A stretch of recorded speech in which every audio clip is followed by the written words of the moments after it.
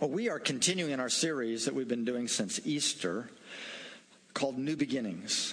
We've been talking about new life. What does that actually look like? What does that experience actually entail?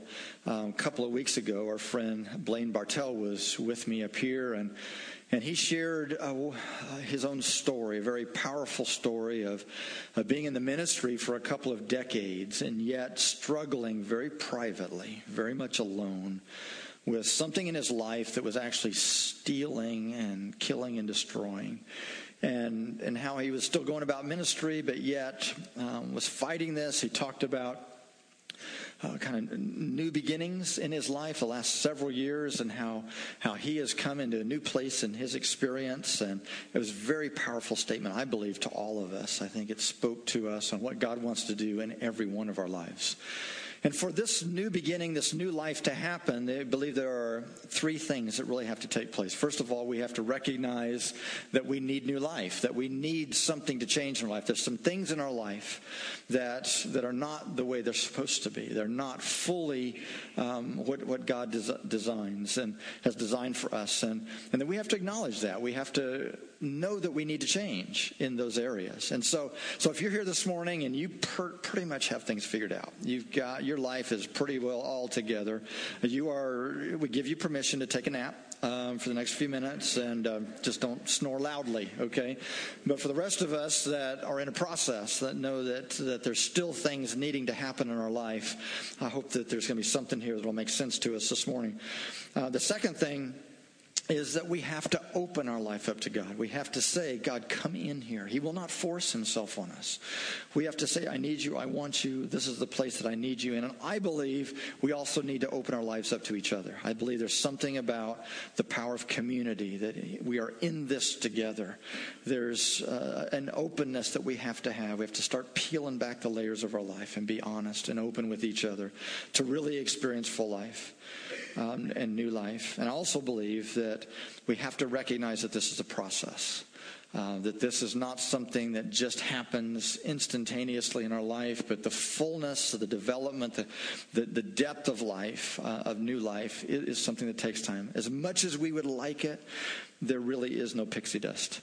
There's just nothing that just magically poofs us into that place. And so this idea of process is something that Janice and I have been about for the last 30 years in ministry, and helping people walk through the process of strengthening and discipleship and coming into that place of life. And when we started 30 years ago, the counseling ministry that we were in, a lot of people kind of questioned it.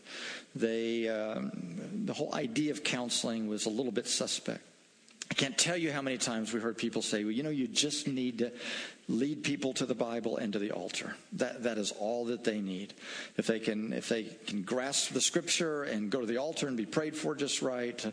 Particularly in this city, there was an influence that if you could just get prayed for just right, that the Spirit would overwhelm your circumstances, and immediately you would come into that fullness of new life. Now, there's all kind of counseling out there. And yes, some of it is absolutely crazy, okay?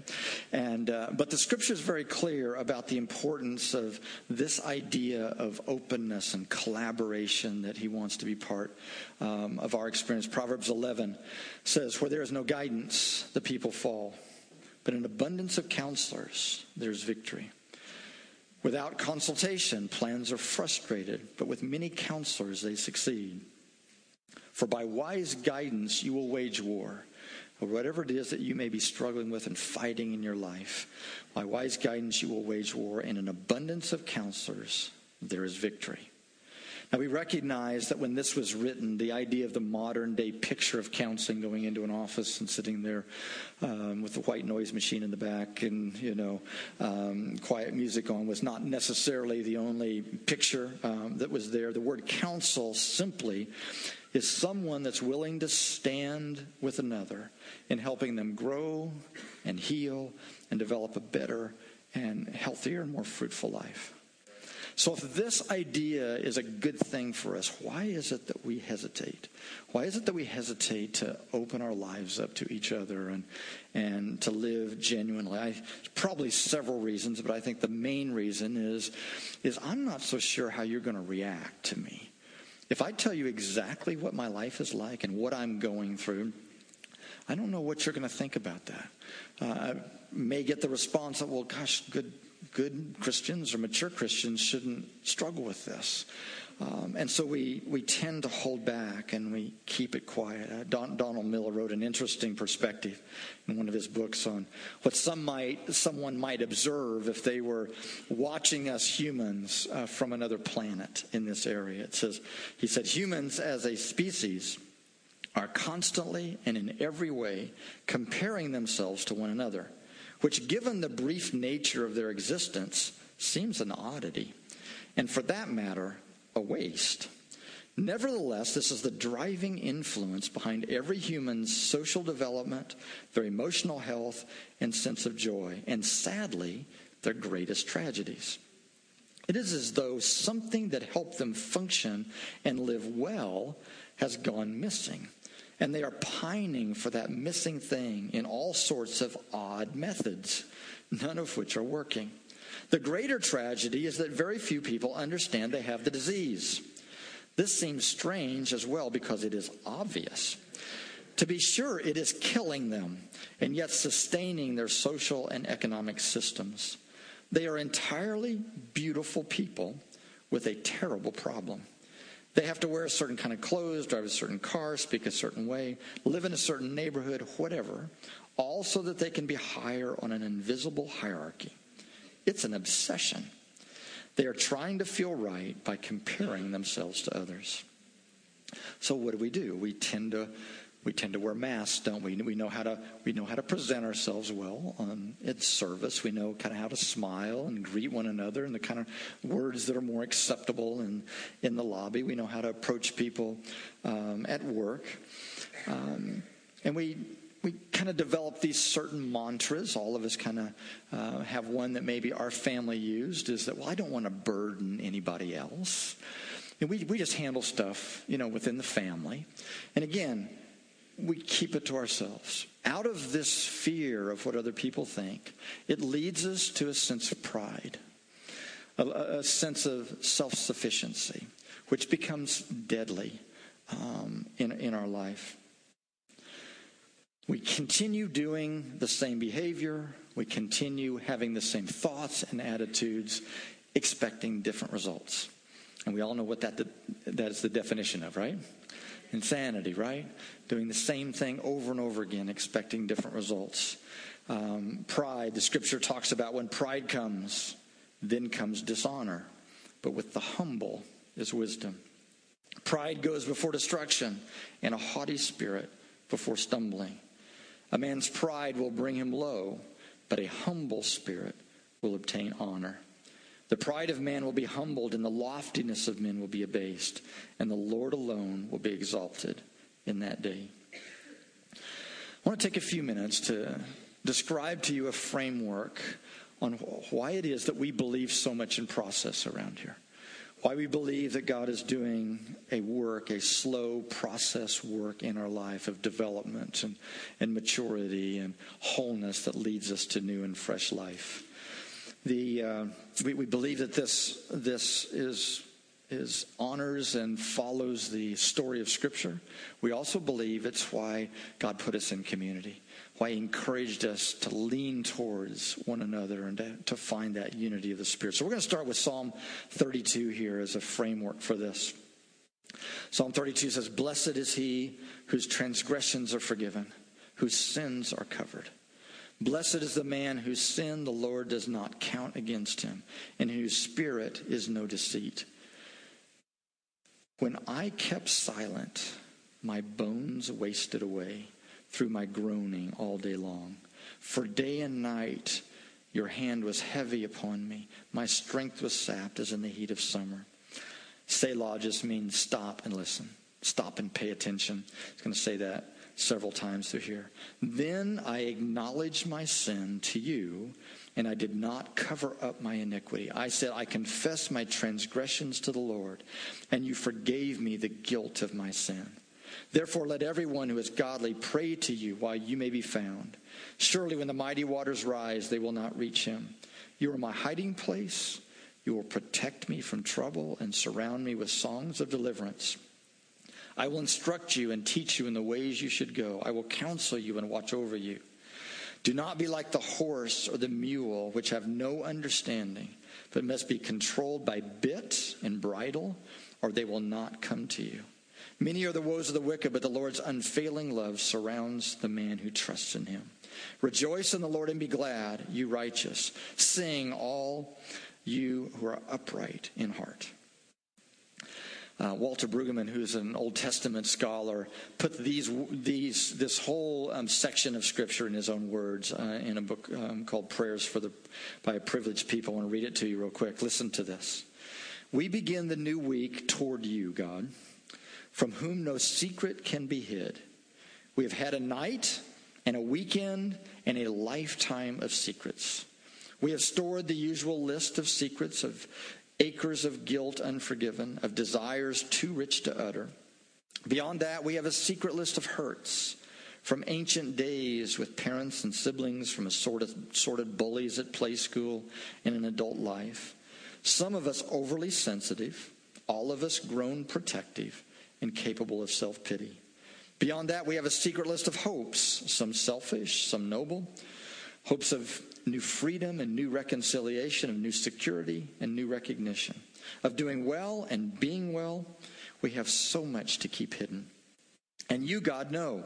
You know because you made us and have watched us from the beginning. You know because you see us waking and are sleeping. You know because you love us right through, beyond all of our covert capacity. And we yearn to be known fully, without reserve by you. So we ask on this day courage to match your love, honesty to match your generosity, self-awareness to speak into your awareness of us, that by the time the sun sets, we will have rent the curtain of our lives and let you into the center of it all, there to abide in holy forgiveness. We pray through your Spirit of all truth, that our truth, and I would add our open, honest, genuine selves, be open to your mercy, and being open to your mercy may make us free. That was very insightful. Many years ago, a couple of guys that were studying human behavior developed a framework that I think is very fitting with Psalm 32 here. Now, I don't think they were meditating on Psalm 32 when they came up with this. I doubt that they even knew about it necessarily. It's a system that they call the Johari window. Some of you may have studied this in school.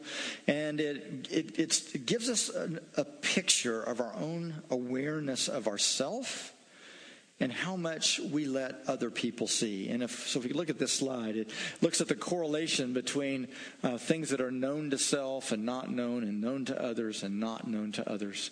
The first box here is our secret self. This is the part that I know full well. I know very well about me in this area, but there is no way I will let you in because, again, I'm not sure how you're going to manage that and how you're going to handle it. The second area is kind of a scary area. This is the area that I'm not aware of, but you see very clearly. Matter of fact, many years ago, I've shared my testimony a little bit about just coming face to face a couple decades ago with the reality that I was truly a performance junkie. I was truly a workaholic. You know, I've had some people in the recovery business say, well, workaholic. I just have a hard time picturing that in the same framework as other aholics. But I'm telling you, from somebody that dealt with it, it had control of me. Just as much as if I'd been snorting something every day. I could not stop it. And I remember when the Lord began to talk to me about this and begin to kind of reveal myself to myself here. One of the things that he challenged me to do was to go to a group of people and begin to tell them what was going on inside of me and what he was revealing to me. And it happened to be a group of counselors that I was training. It was about 30 of them in a living room. we did kind of supervision for them. We had a big counseling ministry in a church, and a lot of them ran support groups for us and so forth. And I remember telling my story, and there was this one couple. I love this couple. They are the most genuine, real people I've ever met. They've both gone through AA for years, both recovering alcoholics. Just no pretension whatsoever in them. The idea of depending on God daily was just part of their daily life. And they got this big smile on their face halfway through me sharing this. And they just were lit up. And here I am bleeding in front of these people, telling them my stuff, and kind of nervous because I'm their pastor, and I want them to think highly of me, and I'm thinking, God, they're going to think less of me, and so forth. They came up to me afterwards and said, we are so happy. We are so excited for your future. We have been praying for years for you in this area because we have seen this so clearly. And we are so excited about your new journey. It was pretty humbling, let me say that, because they saw it. It made me very clear that they had seen this for years, and I was absolutely clueless. And so this is kind of a scarier. The third area is things that I'm not aware of and you're not aware of. These are things that are totally unknown. This is why David prayed the prayer, Lord, search my heart. If there is something in me that is unlike you, that is not like you, Scripture talks about if there's wicked ways in me, things where I'm off kilter, please reveal those things to me. I don't know about you, but I think some of us are a little hesitant praying that. So I'm not sure we really want to know. But David so trusted God that he knew that if God revealed these things to him, that it would actually lead to health and wholeness and freedom and recovery and new life for him. And then the final area, we call it the healthy self. This is the part of us that I'm fully aware of, but I have opened my life up to others. I've also invited you into that place. And what it's suggested is that the healthier we become, the new life and new beginnings and the strength of life comes as that box becomes to overpower the other boxes, as that box grows in our life and these other areas diminish. But it requires us to take the risk to be open, to go to God. He will not force this on you. He will not make this happen. I believe that God is standing in front of all of us saying, I'm ready for you. I'm ready for the real you, the genuine you. Are you going to reveal you to me? Are you going to step into relationship with me with who you really are? But we have to be the one to respond to that. I've been amazed over 30 years of the opportunities that I've had to sit in front of an individual or a couple and be the person that they told something to for the very first time in their life. They had never, ever told a person this in their life. You can sense the nervousness that they have, wondering how I'm going to respond. And I thought this week how many people that's been over 30 years, and I believe it's in the thousands now. I've seen that experience, and I cannot tell you what I have witnessed over 30 years of what happens in that very first encounter. Something happens beyond anything that I could imagine. I have seen relief. I have seen things just kind of fall off of people. I've seen a sense of freedom happen in the very first encounter. We talk about communion being this heaven and earth experience where we come and we literally encounter the very nature of God. I believe these moments and it has nothing to do with me, I can guarantee you, because most of the time I have not even said anything yet, which actually kind of frustrates me that people get so much freedom and I haven't even said any of my wisdom and guidance for them.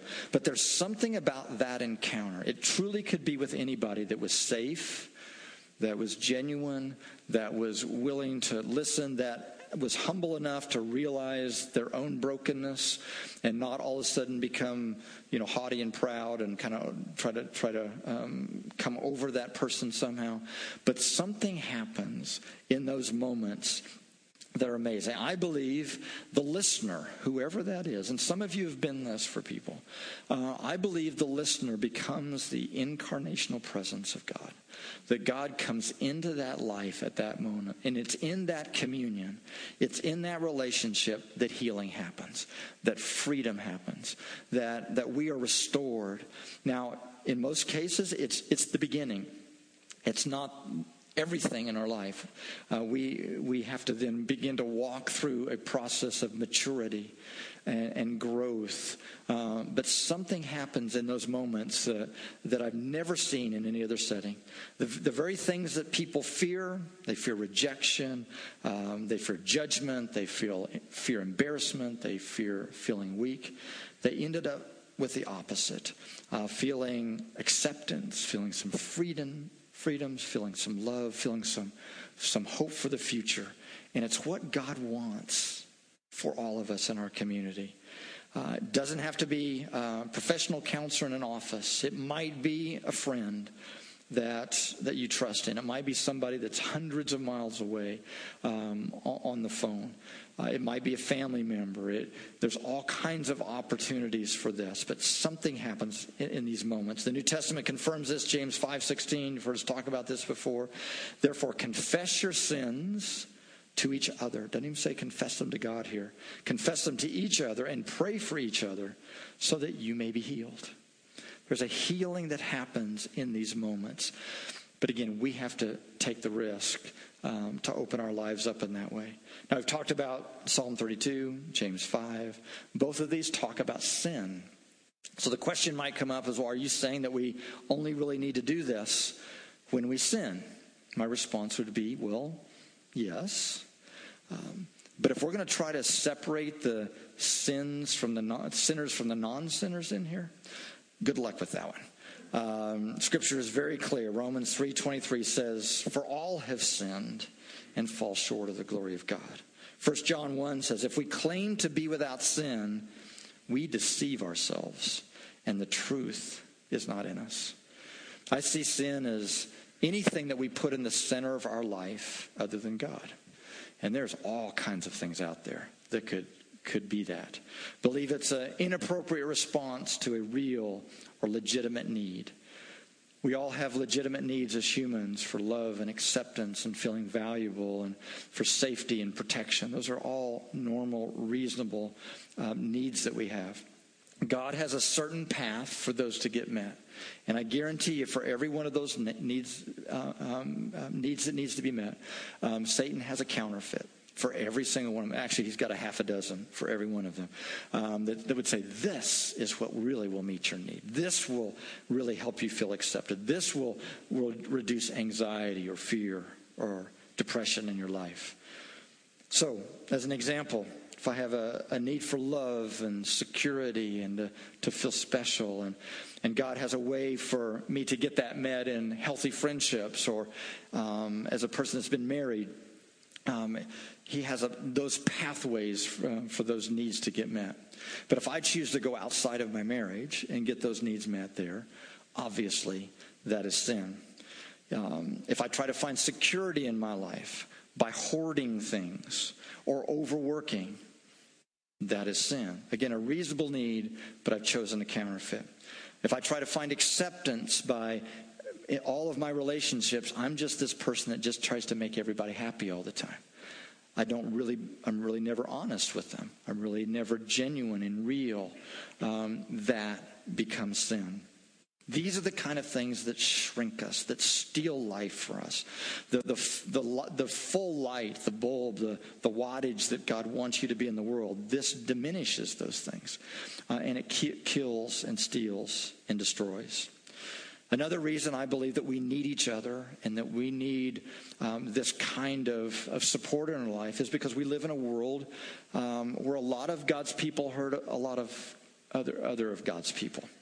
We live in a world of sin where people are fragile and they're broken, and out of their brokenness, they hurt and disappoint each other. I've seen many people that spend years circling in their mind, dealing with past hurts and resentments and fears and bitterness, and it steals life from them constantly. God wants us to find a place of freedom.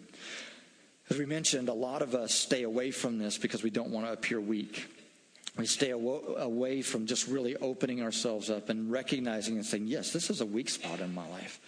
A couple weeks ago, we were talking with Blaine, and we talked just briefly about Paul's life.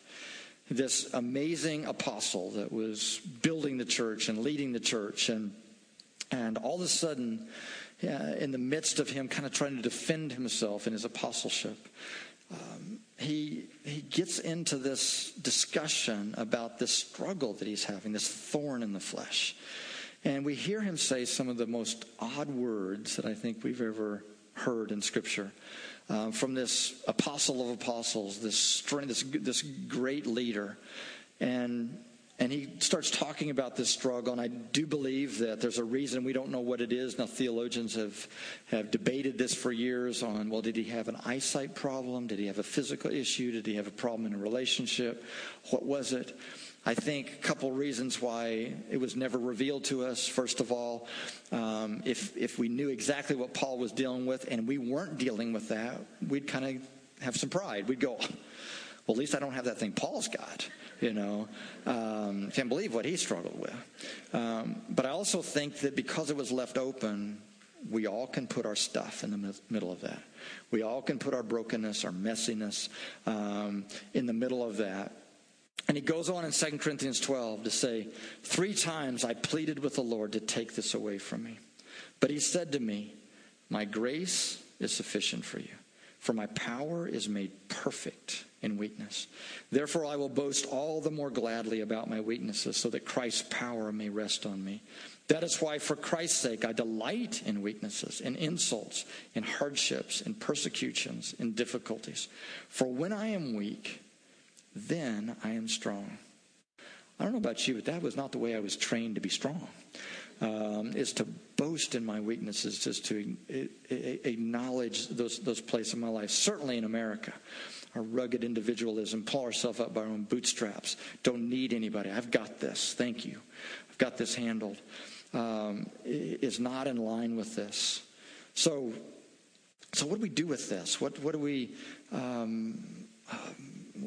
What kind of response do we have with what Paul is saying here?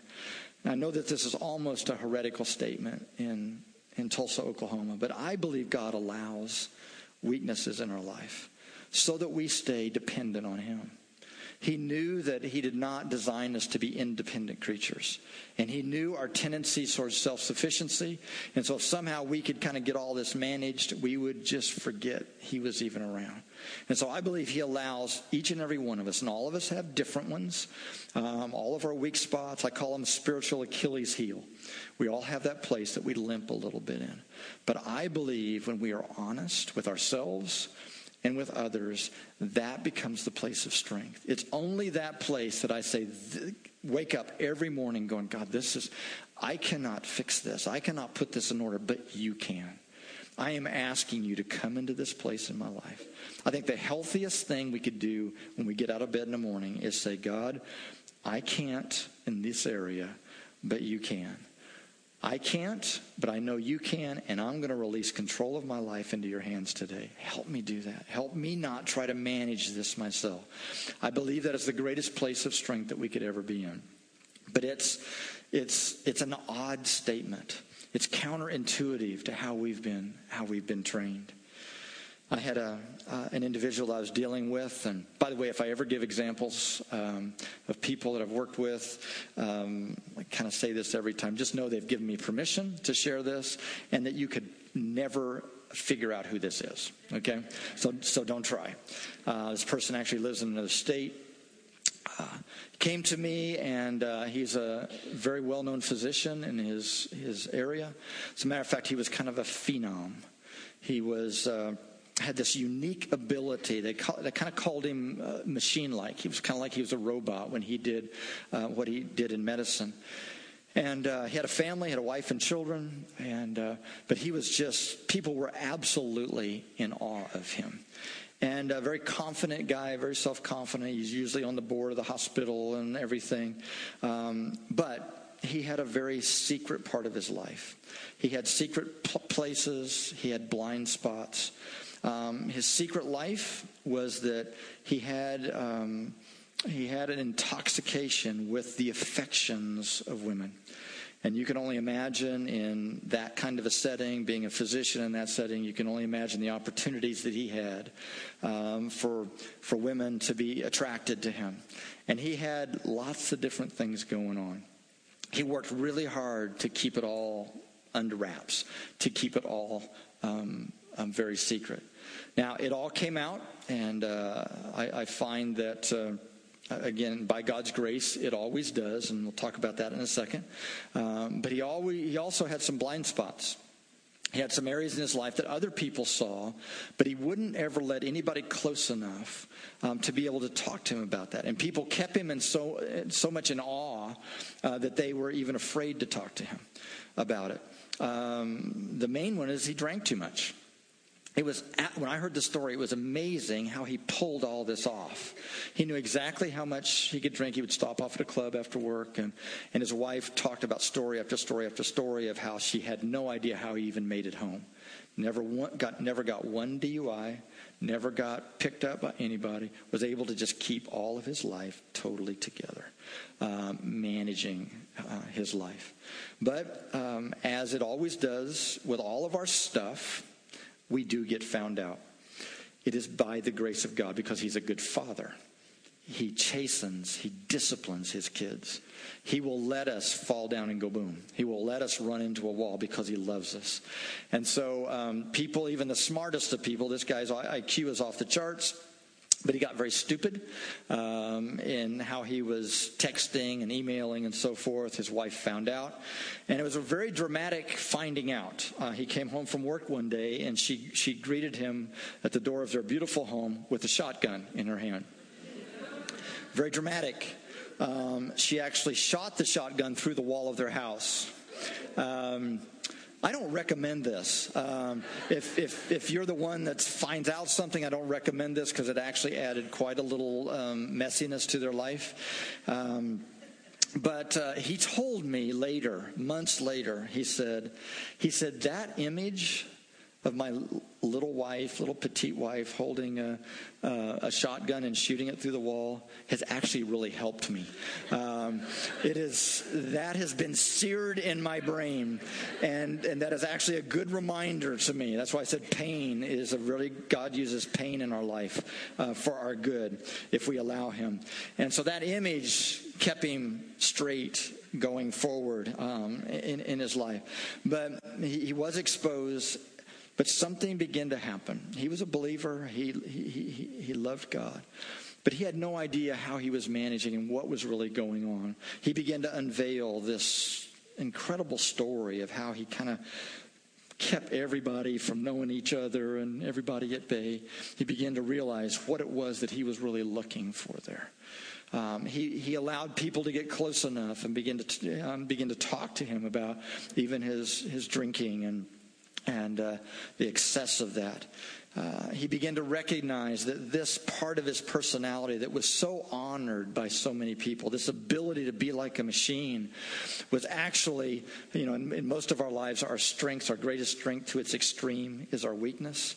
And so this very thing that made him this amazing physician actually kept him away from any dealing with any kind of real, honest emotion, dealing with any issues in his life. We went back and looked at his history and saw the way that he was raised, and they just didn't deal with real issues, and he just kept everybody at bay. He kept his wife at bay, he kept his friends at bay, he kept colleagues at bay, and he just, any difficulty that happened, he just went inward and went to try to manage these things. Now, years later, he's an amazing guy. He has recovered. They have been fully restored, and he actually now has the ability. He still does what he does. One of the strongest in his field. But he's also found that place of health and wholeness in his life. He's invited people into his life. He's built relationships. He shares his testimony with others on what has happened. And he has found new beginning. He has found new life. Now, sometimes when we share a dramatic story like this, we think, gosh, I've not done anything like that. And we sometimes miss what God is wanting to say to us. I want to suggest to you all that we all have these weak spots. We all are susceptible to just about anything. And our greatest strength is to be able to own that, to be able to acknowledge that, to be able to invite God into those places. I want you to know that we believe in this enough around here that we have several different things in place that can help each one of us take these steps. Some of you aren't even aware of some of these resources. We have a church counseling ministry here that is separate from Janice's and my private practice in the community. This is something that was established in our church here. We have several professionals here that volunteer their time to the church. We see 50 to 60 people a week in this ministry. This is something that you all are about and support and provide even to the community. And it's also for you. These are safe people. They are confidential people. We open our private practice building to the church counseling ministries, so people are actually able to go to a private setting for this. And so, because we know that if people want to open their lives up, they don't want to open it up to the whole church at once. I don't even know all the people that are being seen there. We have people that receive the phone call that fit you with the right kind of person. One of the things that this is available for you. Every service afterwards, we have people standing over here at the cross. We're confident in them. They're safe people. They're confidential people. And sometimes it's just taking the beginning of, I'm dealing with something here. I'm struggling. You can come to any of us after service. And we can help you take the step. We believe that all of this is a process, a building block process. But we have to take the step. We have to be the one to open our lives up. We see this happening in some of our life groups and some of our men's groups and women's groups. We see these collaborations that begin to happen. I believe that God has a vision for the church. I believe that he wants the church to be the most powerful force on the planet. But I think he is limited because of our lack of openness. And so most of our church fellowships, instead of the power of, we had 1,200 or so people at Easter, instead of the power of however many people in this room at a time and in the last service and last night, instead of the power of the cumulative benefit of all of us, our church is the power of one and one and one and one and one. Because we come in, we sit down, smile at each other. I don't want you to know me. And oftentimes, I don't really want to know you. And we protect, we close off. Now, I'm not saying go just tell everybody all your stuff all the time. Okay, as a matter of fact, don't do that. Need to be appropriate about this. Take the right risk, but it is a risk. I believe God, as we begin to unveil our hearts to each other, as we begin to be open with you all. That's why Ed and I and all of us are going to tell you our stuff. We're going to be open with you. We are not in some lofty position where we've got it all figured out. The only strength that we have in our life is because we are aware of our weaknesses, and we have invited God into those places. And that's not just a historical thing. That's a daily thing. I know if I don't invite God in today and then tomorrow morning and the next morning, I will be more of a mess than I am today, tomorrow. It's because of that journey. And if we all can get to a place where we can just be honest with each other in that, be open and stand with each other and encourage each other in that, think what could happen. And think if you had the power of all of these lives interacting and take the strengths here and that overcome kind of the weaknesses over here, and those people stand together and they're holding each other's arms up. Just think what could happen in a church. Don't be afraid of each other. The very source that God has designed for your freedom is sitting around you. Don't be afraid of each other. But you have to take the first step.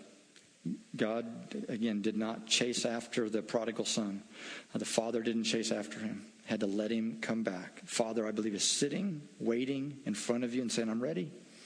I'm ready for the real you. Now, he knows the real you, but he won't go in and force it open. He's saying, I'm ready. And I've got things for you that you can't even imagine the good place that I have for you. But we have to take the first step.